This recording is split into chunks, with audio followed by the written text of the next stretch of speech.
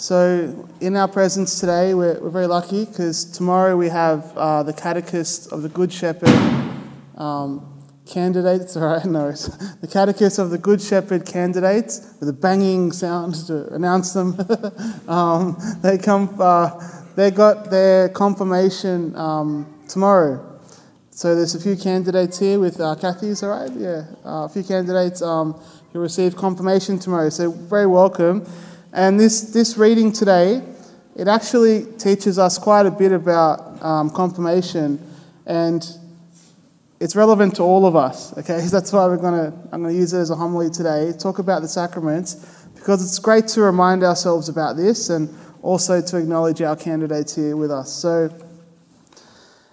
we have a lot of in our readings the image of faith of Abraham, and in the gospel, acknowledging God before everyone. Now, we have a few sacraments, and then let's summarize them very simply like this. At baptism, you were born anew. Okay, you were born. You go into this water, and back in the old days, and we do it here at St. Benedict's, we get a swimming pool, we dunk the person, and then they come out gasping for air. That's a great symbol of them being born again, born anew. And that's what happens at baptism. What else happens at baptism is did you know Jesus was baptized? Jesus was baptized. When he was baptized, he came out of the waters and the Holy Spirit came down upon him like a dove, and then the heavens were open and they heard the voice of the God the Father saying, "This is my Son, the beloved, with whom I am well pleased."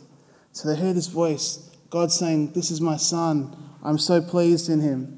When we're baptized and we come out of water, we're born anew, and God the Father rejoices over us. We know that when we're in our baptism ceremonies, we have families so happy and proud for the little baby or the child getting baptized, and they're so proud of them. Heaven's also doing that. Heaven's also bestowing a new identity, saying, "This is my child. I'm so pleased." And at Eucharist, we're given food, we're sustained. So we're born anew at baptism, and then Eucharist sustains us. The word is sustained, nourishes you. It's the bread from heaven.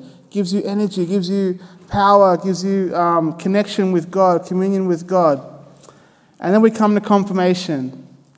And the key word here is strengthens. Confirmation strengthens you. See, the word confirmation comes from the Latin word confirmare. Confirmare. I can't pronounce it well, sorry. Confirmare. It's make firm, strengthen, fortify, mature. It's this image of what you've been given, what you have is now strengthened by the Holy Spirit.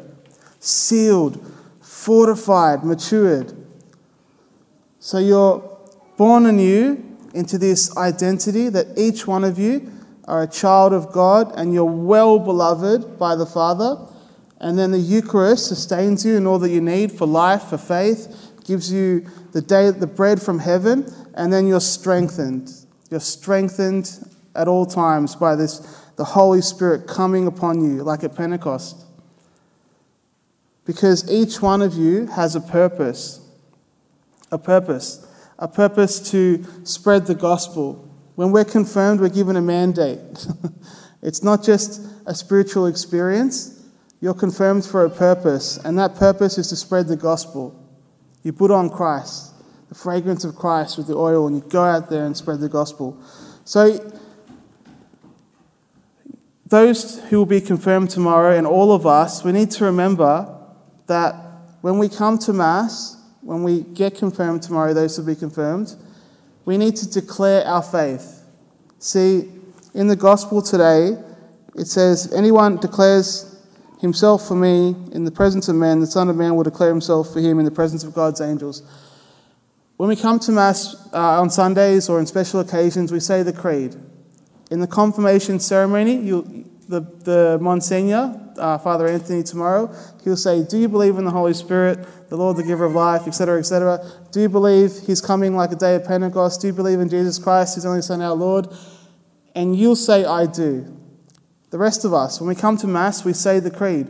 This public declaration of all that we've said is so important. It's not something we should just skip over. Not something we just do robotically. We just, okay, now it's the creed. Yep, yeah, yep. Okay, sit back down. No, this is so important. We're declaring ourselves in our midst of our community that we believe in God, we believe in the Holy Spirit, we believe in the Holy Catholic Church, we believe all these things. That's our faith. And we believe this as a community too. We believe that we are part of the church. We believe in this. This is our faith, and we're proud to profess it. So tomorrow, you're going to experience this great strengthening those, and everybody else, let's pray for the confirmation candidates as they go from here. And let's remember that it's so important to declare our faith, so we open up our hearts and we do that every Mass, and especially when we say our creed. Amen.